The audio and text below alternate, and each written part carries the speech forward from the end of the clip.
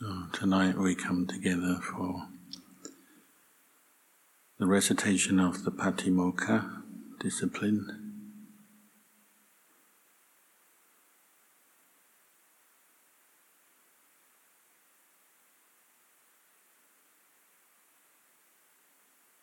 It's important to constantly reflect on the role of the Vinaya, the monastic discipline, in our practice. Sometimes in the beginning it can seem cumbersome, learning to follow many rules, training rules and practices, and learning to do things in a certain way, which is different from the lay life. Luang Cha used to compare it with coconuts. When you buy a coconut in the marketplace, you buy it with the husk on, you carry it home, and then you break it open, and you can get to the flesh and the milk inside. And the role of the Vinaya is like the husk of the coconut. It might seem like extra weight, and it's something that is not really the ultimate goal of your training. Just like the husk of the coconut is not what you want to eat, but it plays a valuable role in preserving what's inside.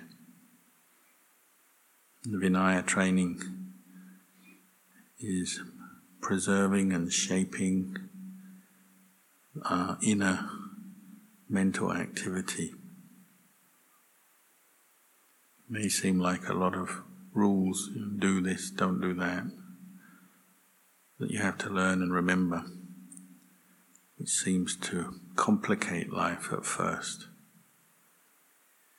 But if you understand that the principles that the Vinaya is based on and the values it gives you, these are all very wholesome and helping to train your mind to bring up the correct and suitable qualities that are needed as we develop the Buddhist path.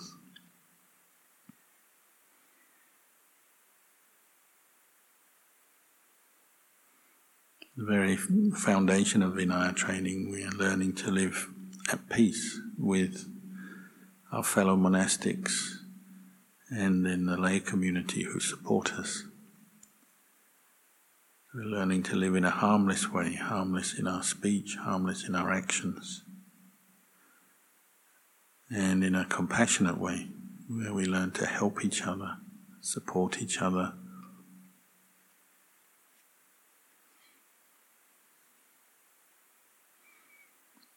We're also learning not to take advantage of the lay community, so learning how to live simply, get by with little. We have to retrain the way we think. So our former habits tend to be one of accumulation, earning money to get more things. As a monk, we're learning to see how little we can get by with. Sometimes there may be something we could use, but we don't have, and it's not available to us. So we learn to see how we can get by without that particular thing.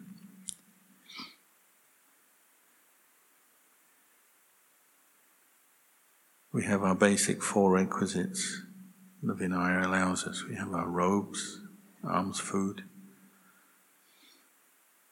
accommodation that belongs to the Sangha, and then we have medicines for when we're sick.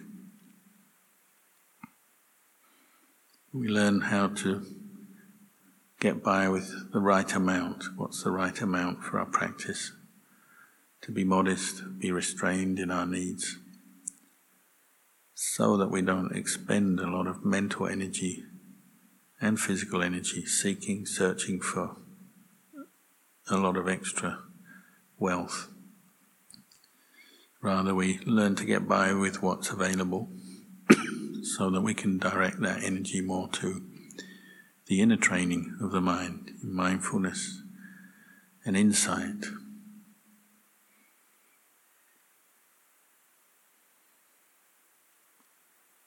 Even what we do have, these basic requisites, as we chant regularly, the Buddha encouraged us to contemplate, to see how impermanent they are, and how when they come in contact with our body they become repulsive. As we chant these 4 requisites,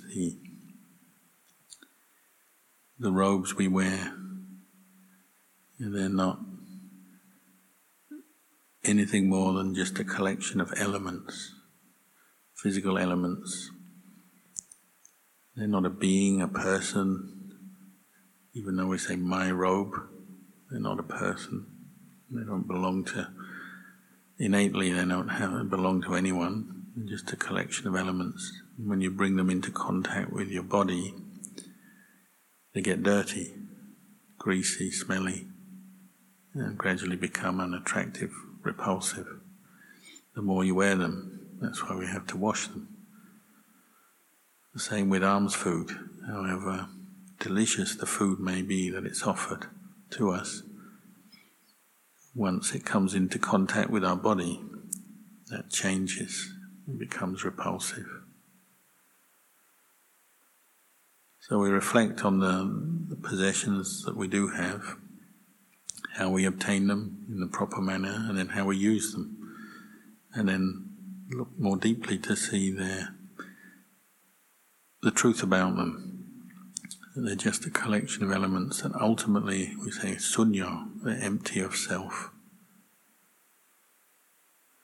So we're not in the monastery to see how many sets of robes we can collect, measure our personal wealth in terms of how many robes or alms bowls, how many different requisites we can accumulate.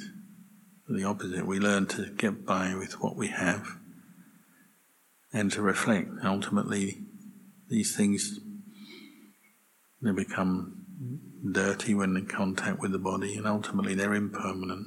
They don't last forever, because nothing does in this world.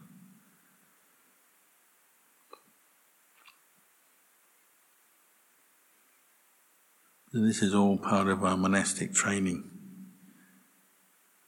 We take an interest in the Vinaya rules, applying them, and hopefully over time you see how they promote and support mindfulness and insight.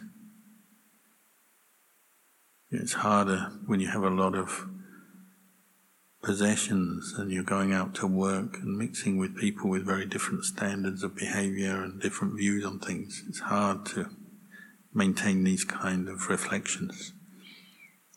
But as a monastic, you can. The lifestyle is very suited to it. Every day you can contemplate. As you walk around, go about your business in the hot weather, you just see how your robes become stained with sweat and grease. When you sit on your sitting cloth every day, gradually it becomes dirty. This is the Dhamma teaching us. But the Vinaya training helps us to give rise to the right conditions for us to see the Dhamma. We eat in an alms bowl, one sitting, one meal a day, put everything into the bowl. And that may bring up a reaction in your mind. You may have some distress when food that you like gets mixed with food you don't particularly like, or you're not getting what you want. But you contemplate. When it goes into your stomach, it all mixes together anyway. And the purpose of eating food is just to get nutrition, to get strength to practice the Dhamma for another day and a night. So there are different training rules in the practice of the use of requisites, how we gain them, the different tudonga practices that we may keep. They're all supportive of bringing up mindfulness and seeing the mental kilesa, which are the root cause of our suffering.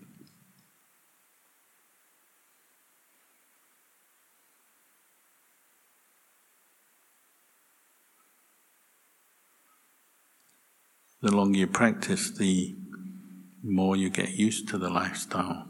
So it changes, the feeling changes. So at the beginning you might feel awkward, you might feel like a burden to have so many rules. After a while that changes, and you might learn to appreciate them, see them how they preserve the goodness of your practice. They help the monastery to be a peaceful place, easy to live in. Then your meditation can go better. You don't have to always be struggling with other people and how to do things. We have set ways of doing things. We have a schedule. We have set practices. And that, over time, you appreciate that, how that supports development of mindfulness and meditation.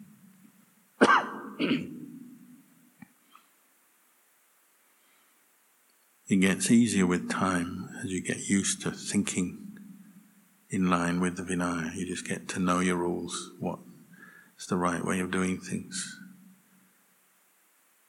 And then it becomes a support for peaceful states of mind.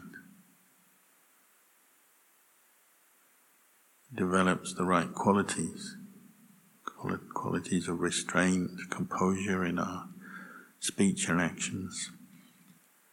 Promotes mindfulness, promotes patience with our different desires and attachments that may still come up internally. Promotes compassion, kindness. We learn to look after each other, respect the laity, even respect the birds and animals that live in the monastery. It promotes the right kind of qualities that give us a sense of well-being and feeling at ease within ourselves. We're not a burden on anyone, we're not bothering anyone, living very simply in the forest.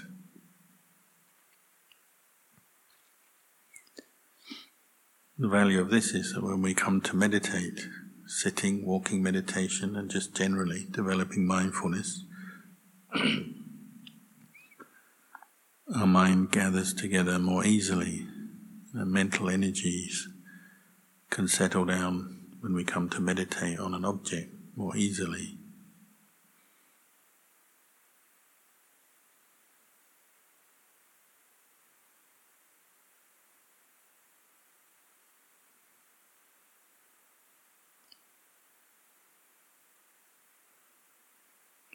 The main aim in our practice of meditation is bring up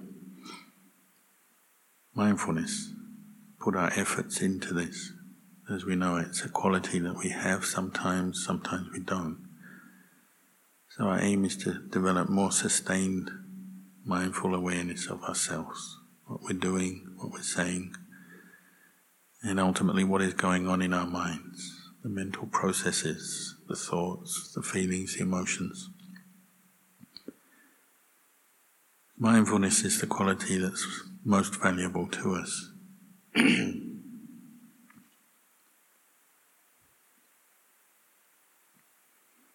Where we get the effort and the energy to develop mindfulness comes from our faith.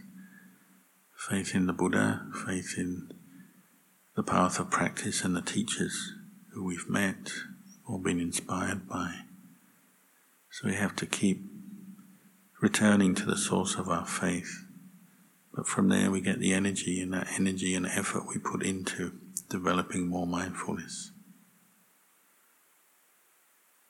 And it's necessary because as human beings we have our 5 external senses, the eyes, the ears, the nose, the tongue and the body, and then the internal sense organ, the mind, These 6 sense organs are constantly receiving information, sense impressions from the world. And this is where kilesa, the cause of suffering, is stimulated all the time. Pleasant sense impressions give rise to craving for, attraction for, wanting. Unpleasant sense impressions give rise to craving against, not wanting, but wanting to get rid of. And this process is going on all the time through our day, whether we realize it or not. But as we practice mindfulness, we start to guard our mind more carefully. And we see how the sense impressions that are coming our way, that are arising through our sense contact, are stimulating pleasant and unpleasant feelings, and then the reactions that come to them, come with them. And we can begin to see the Four Noble Truths at work, how when you get attracted to something, you want to see or taste or have something or think about something, it stimulates craving, it stimulates attachment. And most of the time that's just coming up as different trains of thought, imagination, daydreams. But as it hardens into attachment and becoming in our mind, then it leads on to action as well. So the more we practice mindfulness, the more we are becoming aware of this process, how attraction arises and how it affects us, how aversion arises and how it affects us. So you see, when there's something you want, it affects you physically.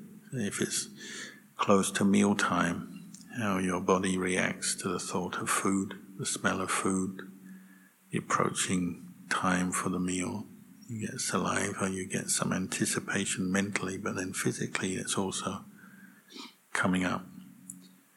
Or say, somehow you were blocked from getting the food that you want and you haven't eaten for 24 hours. For some reason, there's a slowness in the receiving of the food, or you have to wait for a ceremony or something or other that will block you from getting the food. See how the agitation from the mind moves into the body. Or maybe you go to pick some food on the table and maybe there wasn't that so much of the food that you like. By the time it comes to you, it's gone. The food that you liked was also the food someone else liked. So by the time you get to the plate, it's empty. How do you feel? Just these very ordinary experiences. Once you bring mindfulness and clear comprehension up in your mind, they start to expose what we call mental defilement, kilesa, based on greed, anger, delusion.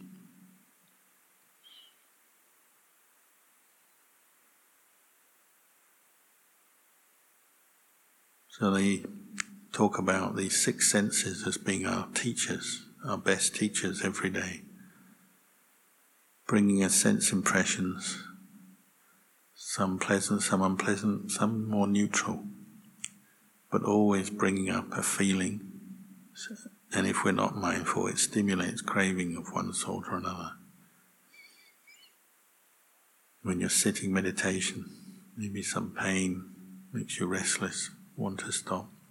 If you're walking meditation, maybe you feel tired in the legs, you want to stop. When you think of something, a pleasant memory comes up, it takes you away from the breath. Or when you think of something unpleasant, somebody said or did something you didn't agree with, that annoyed you, it brings up aversion. All through the day, our mind is reacting to the different sense contact. This is where we're practicing, learning to practice, this is where the Four Noble Truths can be understood. Suffering, its cause, the end of suffering, and the path that leads to the end of suffering. And the more steady and constant your mindfulness practice becomes, you can notice how the different moods that are stimulated by your sense contact. When you establish mindfulness, you can see them as arising and passing away, because they become objects for mindfulness, awareness. When there's no awareness, you just get caught into the mood, reaction. It might be sitting in your mind, proliferating your mind for a while with a certain train of thought and an emotional feeling. But when mindfulness is there, you can make it just a mental state, an object that arises and passes away. So you may feel happy or sad, excited or bored, angry or peaceful. But you're learning to contemplate these different thoughts and moods as just mental states. With mindfulness, it starts to expose what we call the three characteristics of existence.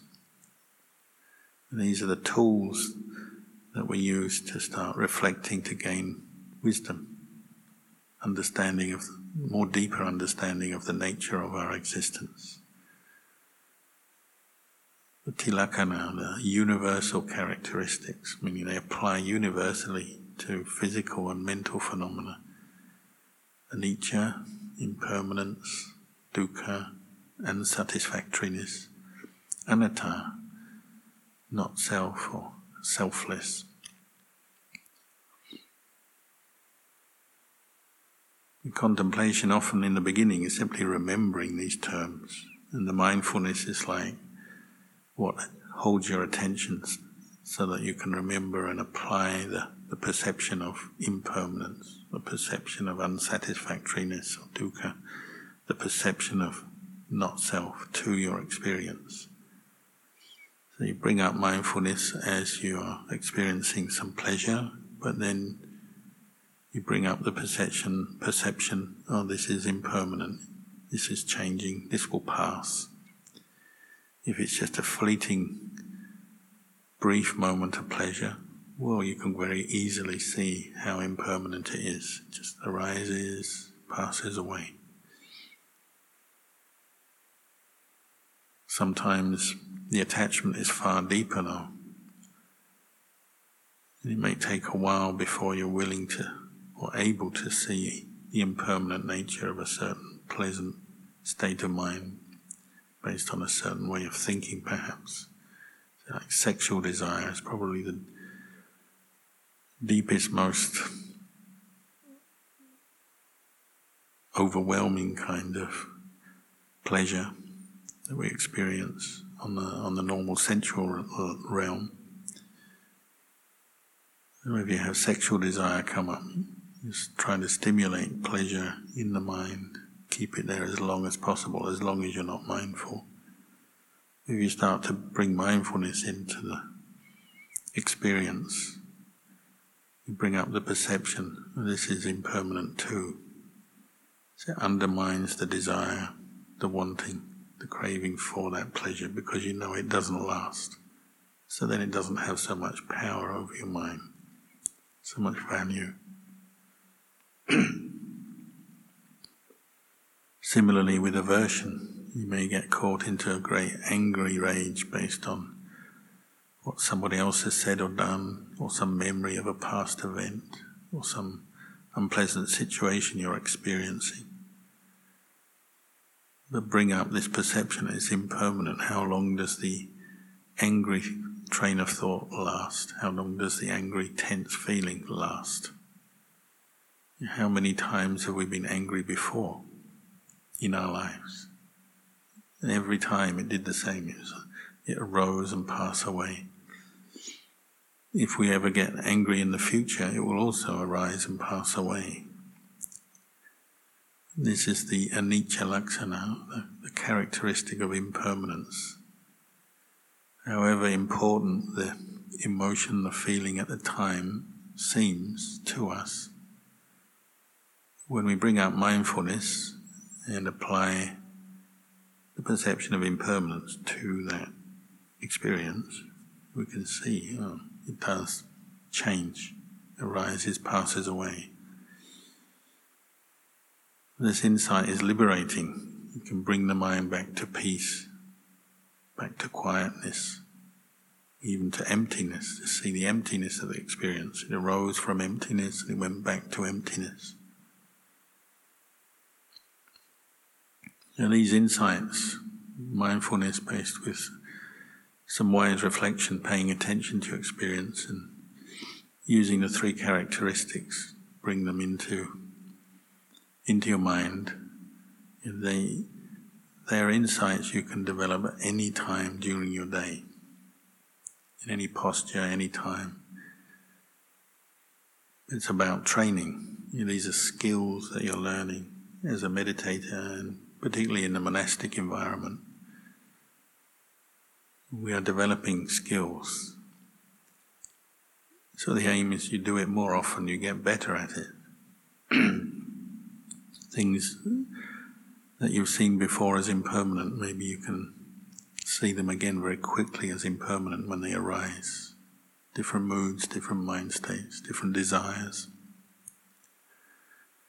So it's about training in this, learning how to bring the mind back to that place in the middle, where mindfulness is present and we can pay attention to our experience, and we can use wisdom and bring up the perception of impermanence, suffering, not self. Apply it to whatever's going on. In the beginning, these insights may be quite fleeting, brief. But if you're willing to train and develop this skill, well, they become more profound as time goes on. They come up easier, and they can really free your mind from some suffering in a certain situation where you let go of the proliferation, the train of thought that was bothering you. And you can really appreciate how they are tools for the ending of suffering, and skillful perceptions that bring up more and more insight, more wisdom. But you might also appreciate how mindfulness is the foundation, is the support for the wisdom. If there's no mindfulness, it's very hard for wisdom to activate or be there in your mind. And then you also appreciate the role of the Vinaya training in supporting and bringing up mindfulness. So as you practice more, you see how each part of the practice is supporting all the other parts.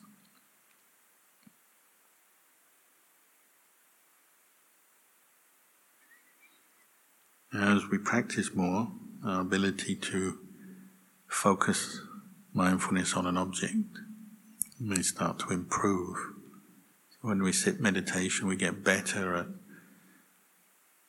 sticking with our meditation object, with Buddha or with the breath.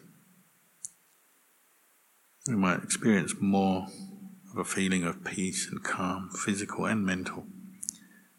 As mindfulness is more stable, steady, continuous, then we experience a sense of well-being, what we call piti and sukha. This may be just brief flashes, brief moments at first, but as we practice more, they might become more longer lasting and more coming up more often in our mind. This is a very valuable quality. These are valuable qualities to experience because they're the food for the heart, food for the mind. They make the meditation more enjoyable. We have a sense of well-being, and we say they buoy the mind. They hold up the mind in the sea of all this sense contact that we're having every day, pleasant and unpleasant. But these are inner qualities. They're not dependent on seeing something or eating something or hearing something. They're coming internally as you develop more mindfulness, more insight, and the mind starts to let go of distractions, sleepiness, boredom, worry, all the normal mental hindrances that bother us. As we experience periods where those hindrances drop away, then piti and sukha come up. We have this great sense of well-being, completeness, fullness of mind. may be brief, but sometimes it might last a long time. So this is the food for the mind. It gives us the energy, the motivation to keep practicing.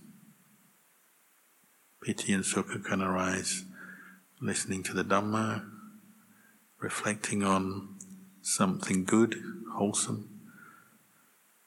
Can arise sitting or walking meditation. Can arise even just doing a chore mindfully, wholeheartedly. But we should appreciate the role that piti and sukha play. And they're like the signposts saying that the mind is becoming more wholesome, calming down. The danger is that you crave even piti and sukha. So you're letting go of craving for the more worldly kinds of happiness and pleasure. It's quite natural your mind will migrate towards spiritual happiness as a goal and say, oh, I want and I need my piti and sukha, like a drug. So once we are meditating more regularly and experiencing a bit of piti and sukha, we apply the same reflections, 3 characteristics. Piti and sukha are conditioned things. When we develop some mindfulness, the mind calms down. It's good, it's correct, but it's also impermanent. What's impermanent is not self, not to be grasped at as self. You just understand that when you practice mindfulness, the mind becomes steadier when you have a sense of well-being arise. If it's very intense, you may be able to sit and walk for many hours without much pain or without feeling bored or tired or sleepy. Nevertheless, it's still a conditioned thing, still subject to anicca, dukkha, anatta. The important thing is the sense of calm, peace, good and well-being that comes up helps you to focus on the Dhamma internally. Setting aside these terms we chant sometimes, covetousness and grief for the world, our liking and disliking for the world. You're setting that aside when piti and sukha arise, when mindfulness is more consistent, the mind is turned inwards to be contemplating the Dhamma, and you're setting aside your normal thoughts about the world, past, future, plans, what you want, what you don't want. You're setting all that aside so the mind can settle down. And then the mind is ripe for deepening this insight, but you're still using the same tools, anicca, dukkha, anatta, but applying them to each different experience that you have. So whether it's the very state of calm that you attain, might only be for a few minutes or might be for a whole hour that you're very calm, peaceful. It's still anicca, dukkha, anatta. You still use these perceptions to help guide wisdom, to understand more deeply as you unravel different layers of the mind, different layers of peace, happiness, different emotional states, positive emotions. They're all anicca, dukkha, anatta. But we shouldn't just stop there. Our teachers encourage us to go back and contemplate the body. When you're calm, then bring up the physical aspects of the body, the 32 parts, or the corpse meditations, or the 4 elements, to contemplate, to develop some real, both calm and then insight, to see the nature of this physical body that we inhabit. It's not a self, it's not ours.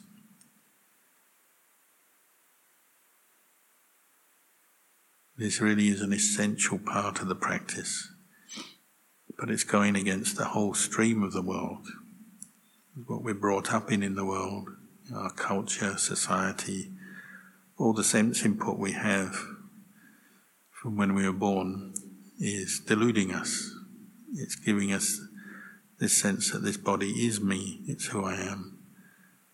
and the bodies of other people belong to them, and these bodies are attractive, long-lasting, permanent, good, things that we want and want to hold on to, indulge in, and experience pleasure with, and so on. We identify with this body in so many ways. Even when we're not happy with our body, it's another form of identification. Whether you like it, you don't, it's still self-identity. It's what we call Sakkaya Ditthi. This is the first fetter that the Buddha said we really have to look into and uproot. The peace and calm of samadhi can only suppress our attachment to the body. It can't uproot it yet. Wisdom has to do that. So we have to train ourselves to contemplate, apply the sannyas, anicca dukkha sanya, anatta sanya, and the asubha sanya to this body. So when you have the sense of calm and well-being, that's the best state to do it. It's not the only time you can develop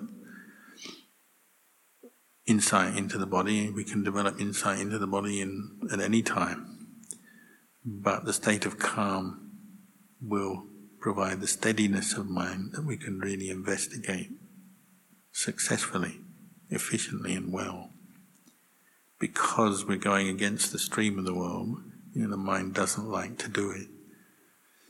Nobody likes to visualize their own body as 32 parts: hair of the head, hair of the body, nails, teeth, skin, the liver, the heart, the lungs, the kidneys, the membranes, the different organs, the blood, the bones, the muscles.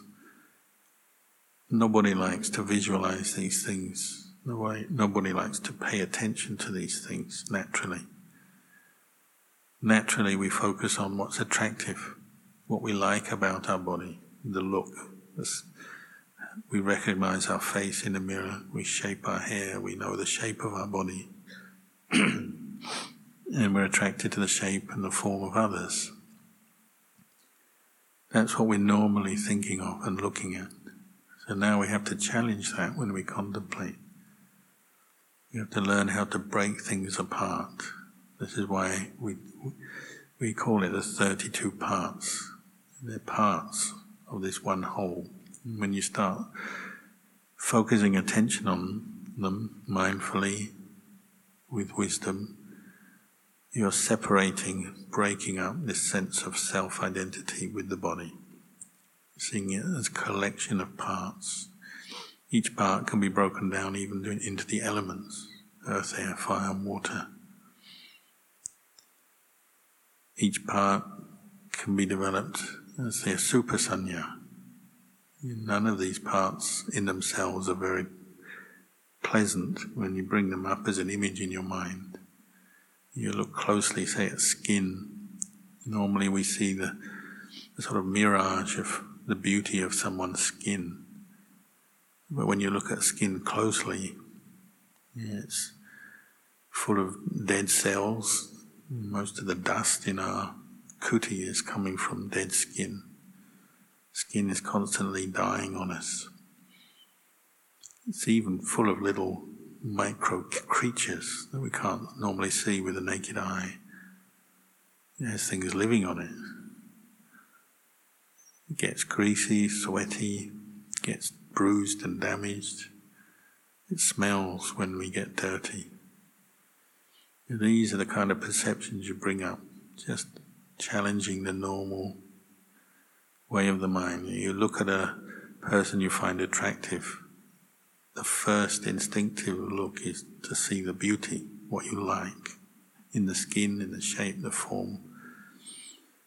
This meditation you're doing the opposite.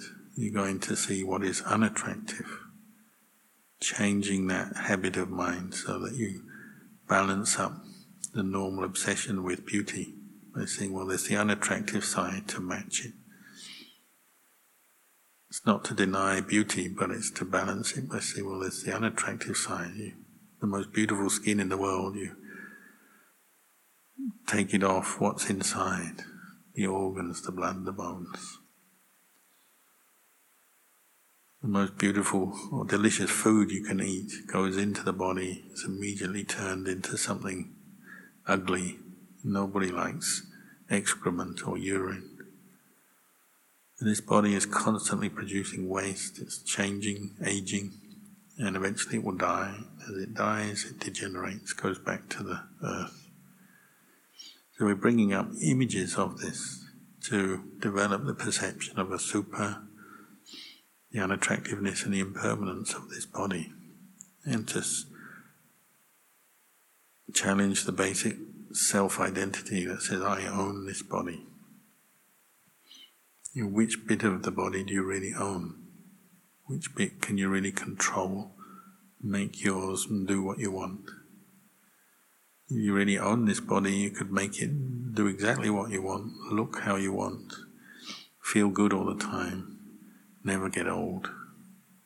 Well, that's just delusion.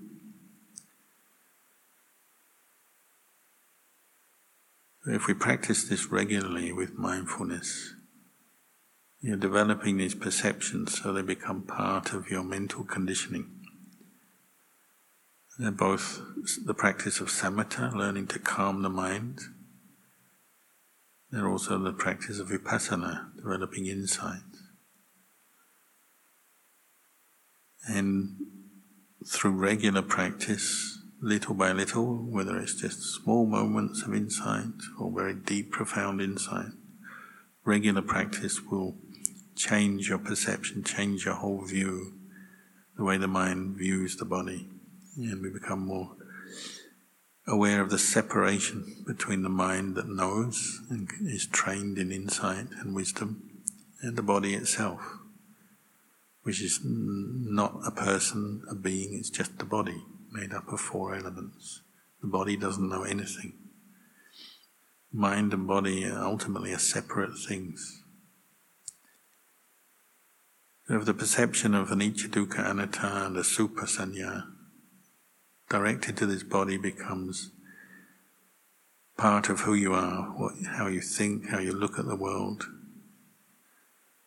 then the way the body becomes, it's no longer something that you really cling to. The fear of sickness and death starts to evaporate because the body doesn't belong to you anyway. The lust that you've had for so many lifetimes for other people, based on the pleasure you get with this body, starts to fade. Because it's not permanent, it's not self, and ultimately what you lust after is not attractive. These perceptions, when practiced, develop regularly, they change the way you view things, and they lead to peace. Your lust starts to get less, it reduces your lust, reduces your attraction for the body, your identification with it. Aversion is also reduced. You get less angry when you see the body is not self.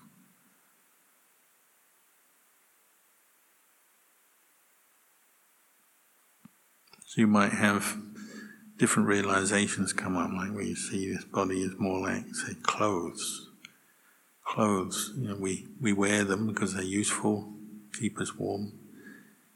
But when the time comes, you can take them off and leave them. Put on another set. You can pick them up, you can put them down. You don't get too concerned about your clothes because you don't feel like they're you, they're just clothes. Where the more you develop the perceptions of the 3 characteristics and the asuppa sanya towards the body, the more you see the body is like clothes. It's useful, you still look after it. It's your useful vehicle for doing good in this world. But at the same time, it's something that you pick up, you put down. Your mind cannot own this body. It is not this body. The body does not belong to the mind. So the perception changes. And this sense of separation, being with the body but not clinging to it, not being obsessed with it, not being obsessed with other people's bodies either. This disappears.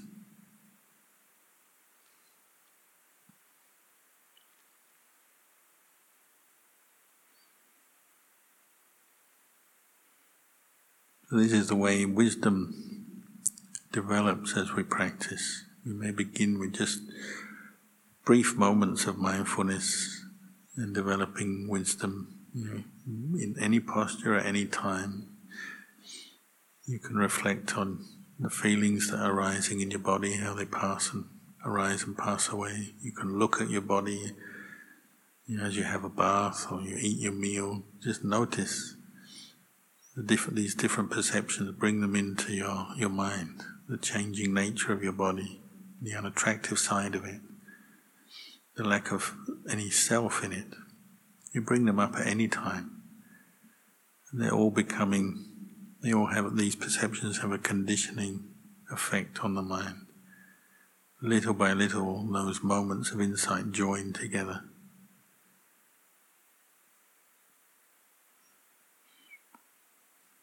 One of the benefits of insight is it brings peace to the mind. Peace, a deeper peace, deeper calm, even than the calm of samadhi, which is temporary. The peace of insight means that the mind is always in a state of letting go, focusing towards nibbana, with one eye on nibbana, the cessation of attachment, the cessation of suffering, letting go. It may be brief moments, but as you keep practicing, then they get deeper, join up together, get deeper, more profound. There's always, in the back of your mind, some emptiness. So all the other kilesas get affected by that. You're turning the tide against the kilesas. They may still be coming up, they're still there, but you're no longer indulging them or encouraging them. If you can see your body is impermanent, it's not a self, well, what's there to get angry about or afraid about? What's there to worry about? What's there to lust after? All the defilements start to seem less attractive to the mind. They have less power over the mind once insight is established. So naturally the mind feels at peace, feels happy.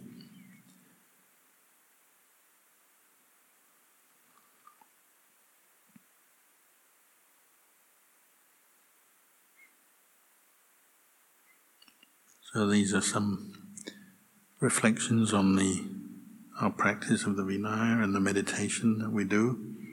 I'll leave them with you to contemplate tonight.